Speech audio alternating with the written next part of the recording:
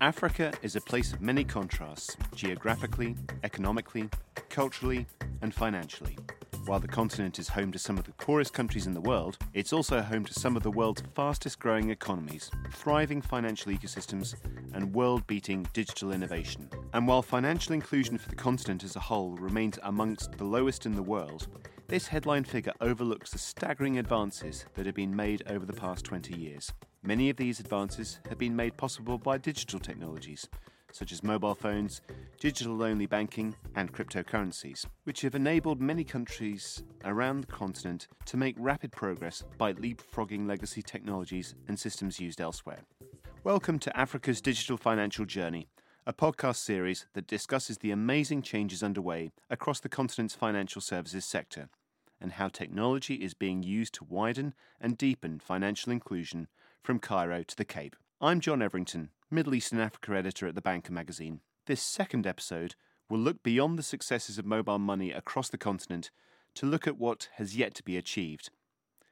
We'll be talking about how cash remains king across the continent, the challenge of connecting up the new digital rails both domestically and internationally, and the next steps needed to boost the next generation of digital financial services, notably digital lending. 2022 marks the 15th anniversary of the launch in Kenya of M-Pesa, the groundbreaking mobile money service that we discussed in the first episode of this podcast. The impact of M-Pesa and other mobile money solutions such as Orange Money, Airtel Money, and MTN Momo is often portrayed from afar as an unqualified success story, and indeed their impact is worth celebrating. The number of people aged 15 and above with a bank account across sub-Saharan Africa rose from 34.3% in 2014 to 55.1% by 2021, with much of this rise attributed to the growth of mobile money accounts. Let's remind ourselves once again that Africa is made up of over 50 separate countries, and the growth of mobile money has been far from uniform. Of the 184 million active mobile money accounts across Africa as a whole, 55% are still held by users in East Africa. What's more, the growth in financial inclusion brought about by mobile money, and latterly instant payment systems such as NIP in Nigeria and GIP in Ghana, have only recently prompted a significant rise in e-payments across the continent. Peer-to-peer and cash-in, cash-out transactions continue to account for the overwhelming majority of transactions on mobile money platforms. Less than 10% of all payments made across Africa are made via digital or mobile channels. This in turn has hampered the growth of the next generation of digital financial services, notably digital lending, which remains very much in its infancy. I recently spoke about such questions with Edem Seshi, an associate partner with McKinsey in Lagos. I began by asking him about the great successes of mobile money services in the past 15 years. It's been a tremendous decade or two of significant change. Right, we've had decades prior of engaging in financial transactions being bank accounts, which very few people had. And in the last 2 decades, we've seen the explosion of mobile money and alternative payment methods. The recent data suggests that something like 1.2 billion people now have access to basic financial services, primarily through mobile wallets. And that's roughly equal to the population of the continent, right? So that's staggering. And the volumes and values have grown so massively that we now think of them in terms of percentages of GDP, right? And that's currently pegged somewhere around 40% of GDP. So it's been massive. I think the biggest winner has been all the 1.2 billion people that now have access to these services that had nothing like that prior to the advent of mobile wallets and other alternative forms of transacting. The other way to sort of understand this growth is in proportion to the financial services industry, right? Just in the last 5 years, if you look at, say, 2015 to 2020, right? These wallets and payments, right, which also includes merchant acquiring, issuing, and processing, they barely accounted for about 20% of the total financial services revenue of 120 or so billion. But in terms of growth, they've accounted for well over 40% of all of the growth, right? So that there's been growth of about 30 billion in 5 years, and more than 40% of that growth has been accounted for by just wallets and payments alone. And that financial services pool includes everything from accounts, insurance, and everything else in financial services. But wallets and payments alone, which were a small share of that, have accounted for more than 40% of the growth. So of that 30 billion of growth in financial services, nearly 18 billion has come from just wallets and payments alone. So it's been tremendous growth, right? So there's 1.2 billion consumers phenomenal. That is all new revenue also generated for players in the industry, from telcos to banks to the infrastructure services providers.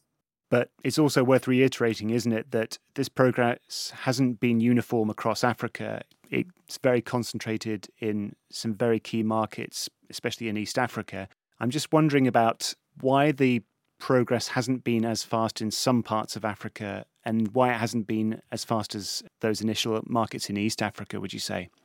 Something like 7 countries completely dominate more than 50% of the volume and the growth, and they will likely intensify going forward. When you look at the markets that have moved ahead of the rest, there's a number of things you can point out.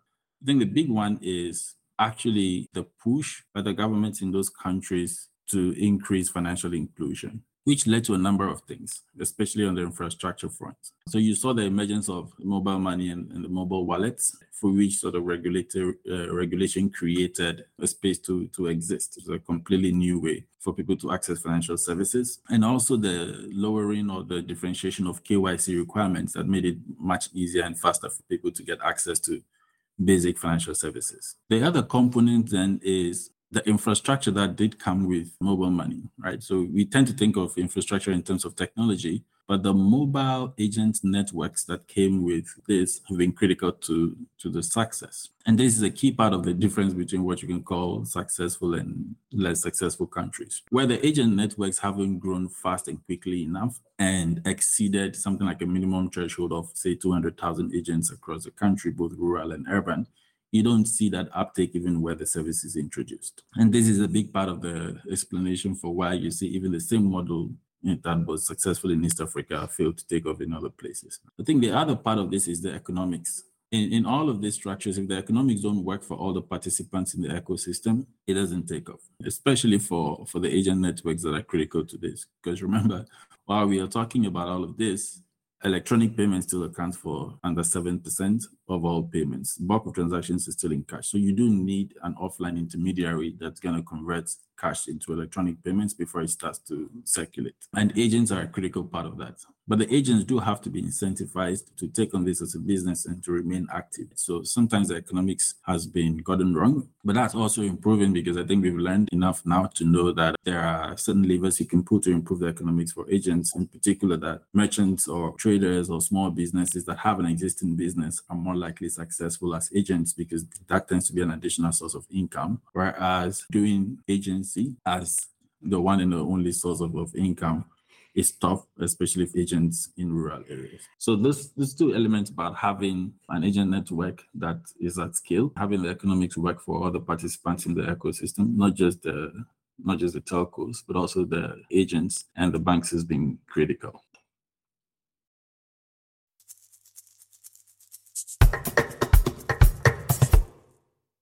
We're now at the stage where mobile money is no longer a new thing. Digital financial services in Africa it's no longer a new phenomenon. M-Pesa is a sort of a very developed technology, and mobile money is in a number of countries across the continent. How would you characterize the maturity of the digital financial infrastructure across key African markets? I mean, is it starting to mature? Is there still growth and development that needs to happen?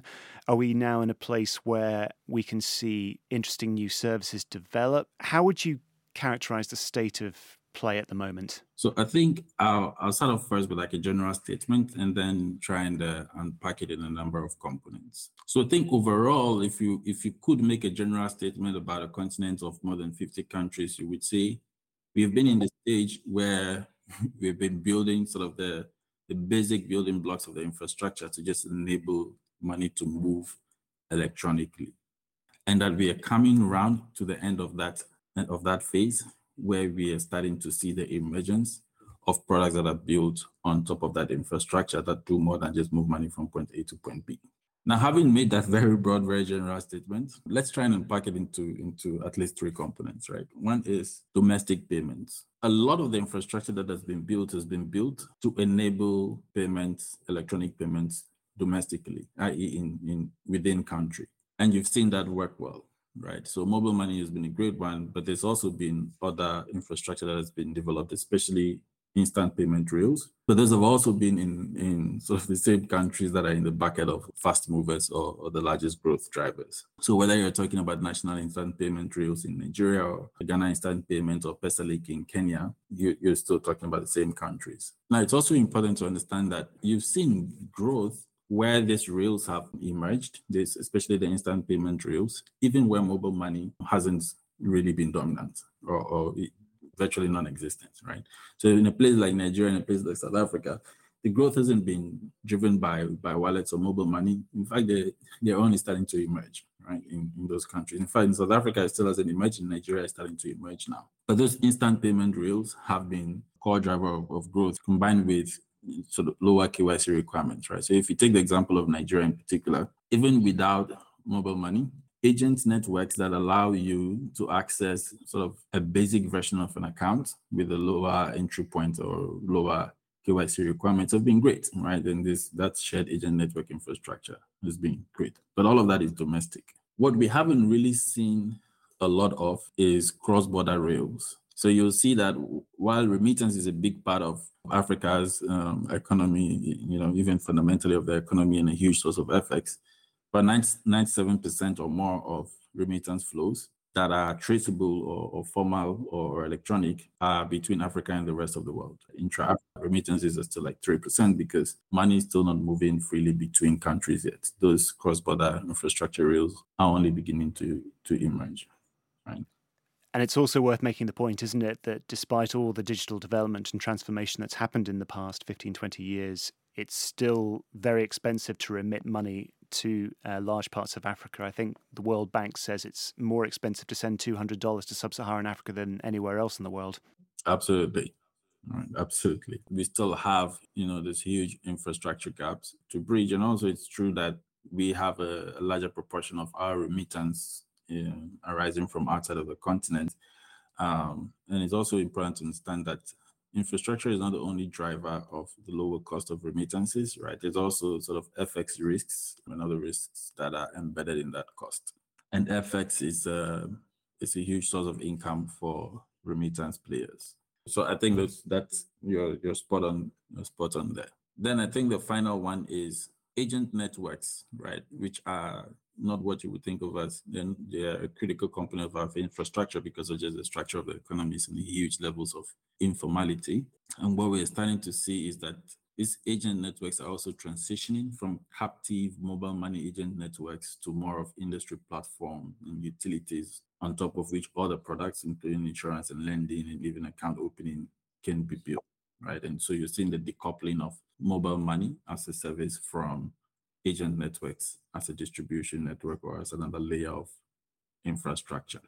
Before you even start talking about the cross-border flows, this technology has been around for a while, but interconnection is still quite a new thing in many of even the more developed, mature mobile money markets in Africa. I mean, I'm interested sort of why it's been a little bit slow to get to this stage where you have all these different systems talking to one another.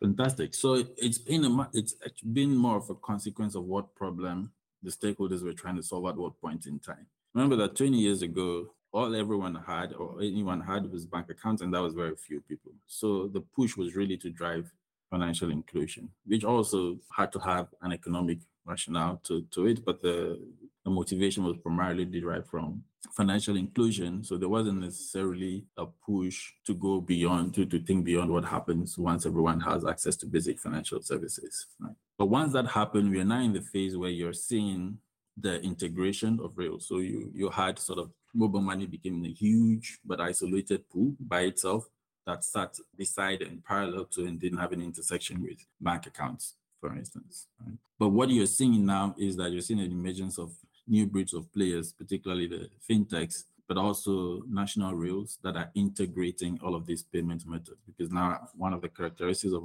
Africa is actually the proliferation of several alternative payment methods. But you're seeing new rails emerge. So rails like the NIP, GIP, etc., those rails are integrating the transfer of value across payment methods, whether that is different wallets or with bank accounts, etc. So now funds can flow back and forth again in this country. But these are like new developments in the last 5 to 6 years. It also started from actually ensuring interoperability between the wallets themselves, because even the wallets were sort of isolated and it was more of wallet players competing to create the largest closed loop. But in the interest, again, of financial inclusion, regulators forced the integration of or the interoperability of wallets, right? And now we're in the phase where in the last 5 to 6 years, we've seen the integration of all these payment methods. And now you're seeing that the push is even going further, mostly sponsored again by central banks, with things like national QR codes that allow you to make payments to any payment method from any payment method. Now that mobile money is a little bit more developed, some of the companies, some of the providers, some of the fintechs out there are starting to talk about products which go beyond payments and storing money, going into newer products, particularly lending, which seems to be a sort of a hot topic in this space. How successful have these attempts been thus far? I would say perhaps not very successful. If you just look at the very low penetration of lending products in Africa, everywhere in Africa, right? And if you compare us to sort of other, even emerging economies, credit is still a very small part of our economy. First, we need to understand what enables lending, right? Lending, just like insurance, by the way, these are fundamentally underwriting products, which means you need to be able to understand the risk in order to underwrite it. If you try anything that's creative around that, you build up a loan book only to see all of it crash, right? And this has happened a number of times. Now, the data that you require in order to build robust underwriting models has, I like to think of it in 2 dimensions. There is the volume of the quantity of the data, and then there is the depth of the quality of the data. Now, unfortunately for Africa, mobile money has been primarily driven by 2 types of transactions: P2P transactions and cash in, cash out transactions.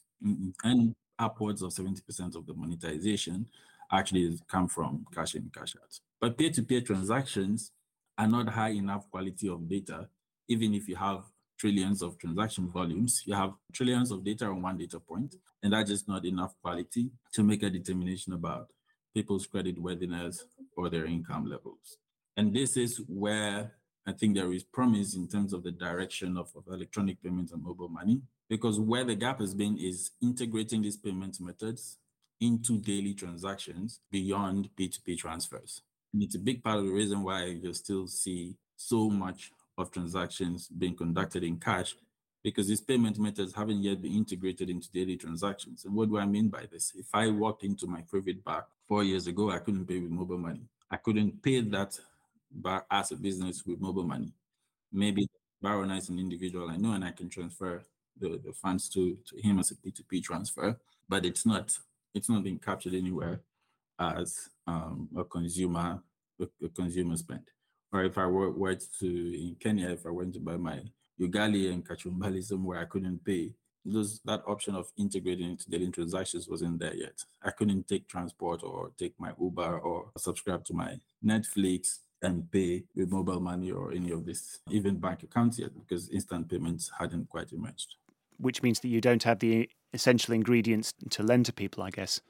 Exactly. You don't have the quality of data to build a really robust module. Now, we've seen some players sort of innovate around this and try to combine other data points like airtime consumption, location, etc., to build better models. But ultimately, you need all these payment methods to integrate and embed more deeply into daily transactions in order that you can develop a proper sense of people's spending patterns, their spending power, their earning power, etc., and even, make inferences from the type of things they're spending on about their credit worthiness, right? That's where we're moving to now, and that's something that's been enabled a lot by the fintechs, basically integrating all of these payment methods into gateways, alternative rails, etc., that allow the integration of mobile money, bank accounts, etc., into commerce, into daily transactions, or into consumption.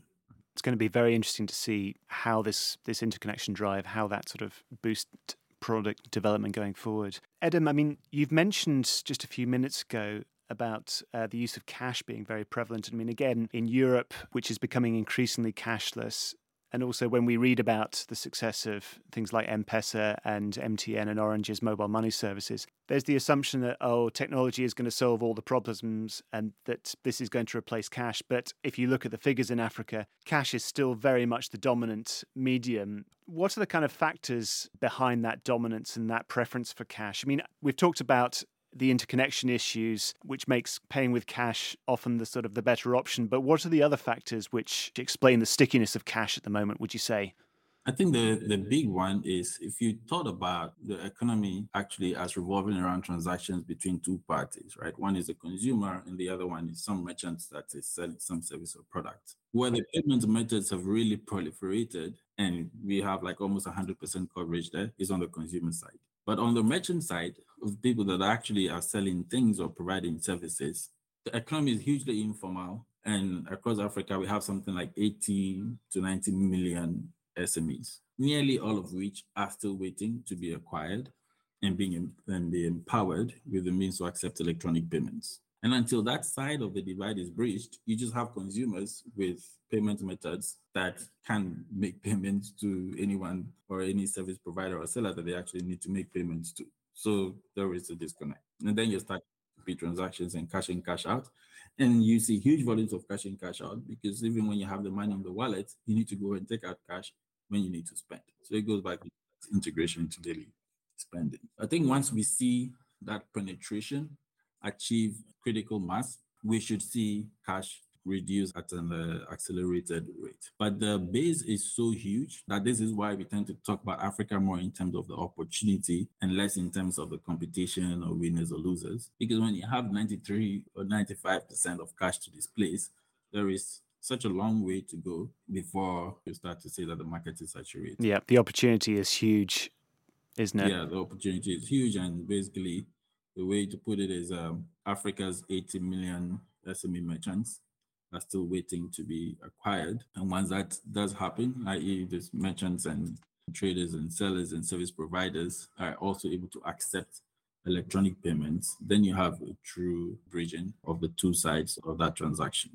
Indeed. Edem, we're coming towards the end of our time together. Before I let you go, I'd like to ask you about who's going to be the driver of the next kind of wave of digital financial adoption across Africa. I mean, is it going to be the telcos who've done so much in the past 15 years or so to really bring people into the system for the first time? Is it going to be the traditional banks across the continent? Is it going to be a new breed of fintechs that we're seeing, such as Flutterwave, Paystack, companies like that? What's your take on who are the drivers going to be? That's a fantastic question and one of my favorites to answer. I think one is the definition of what a fintech is. Because a fintech is basically just leading with technology in the delivery of financial services, which means that telcos, banks, anyone can be a fintech. So it's not who is going to win, it's what is the business model that is going to win. And that business model is available to all the players in the industry. And I think they're starting to see even the telcos realizing that they need a new business model, a new operating model. So you're seeing the carve-outs of mobile financial services dedicated place out of the telcos to operate more like fintechs. It's more of there is a business model that's going to win, and that business model needs to be a lot more customer-centric. It needs to be a lot more agile, a lot faster in creating and putting products out there on the market. It needs to be enabled by really robust and scalable technology, and it needs to have massive scale and robust unit economics. That is the business model. And that business model is open to what you would call fintechs, but it's also open to banks and it's open to telcos. And I think, to be frank, what we're saying is that all the players are now moving in the direction of that business model. So the simple answer is that we're going to see the fintech business model win, but it will not be the reserve of non-traditional players. It's only the beginning and the opportunity is huge, and we're only at this very early stage. So it's going to be so interesting to see what the next 5-10 years brings and the kind of synergies that we're going to see in the new products. It's going to be fascinating. Edem, thank you so much for your thoughts. It's been great talking to you. Really appreciate all of your insights that you've shared with us today. Thanks so much for your time. Thank you very much, John, and thanks for having me. It's been a pleasure. Thank you for listening to Africa's Digital Financial Journey, a monthly podcast from The Banker magazine. If you're looking for more Africa content, check out our recently published series of articles on South Africa's banking sector, including our interview with Deputy Finance Minister David Masondo. You can listen to this and other episodes in this series on thebanker.com, Apple, Spotify, Google, or wherever you access your podcasts. If you have any questions or comments about what you've heard, or if you'd like to help me narrate Africa's digital financial journey, do get in touch at john.everington@ft.com.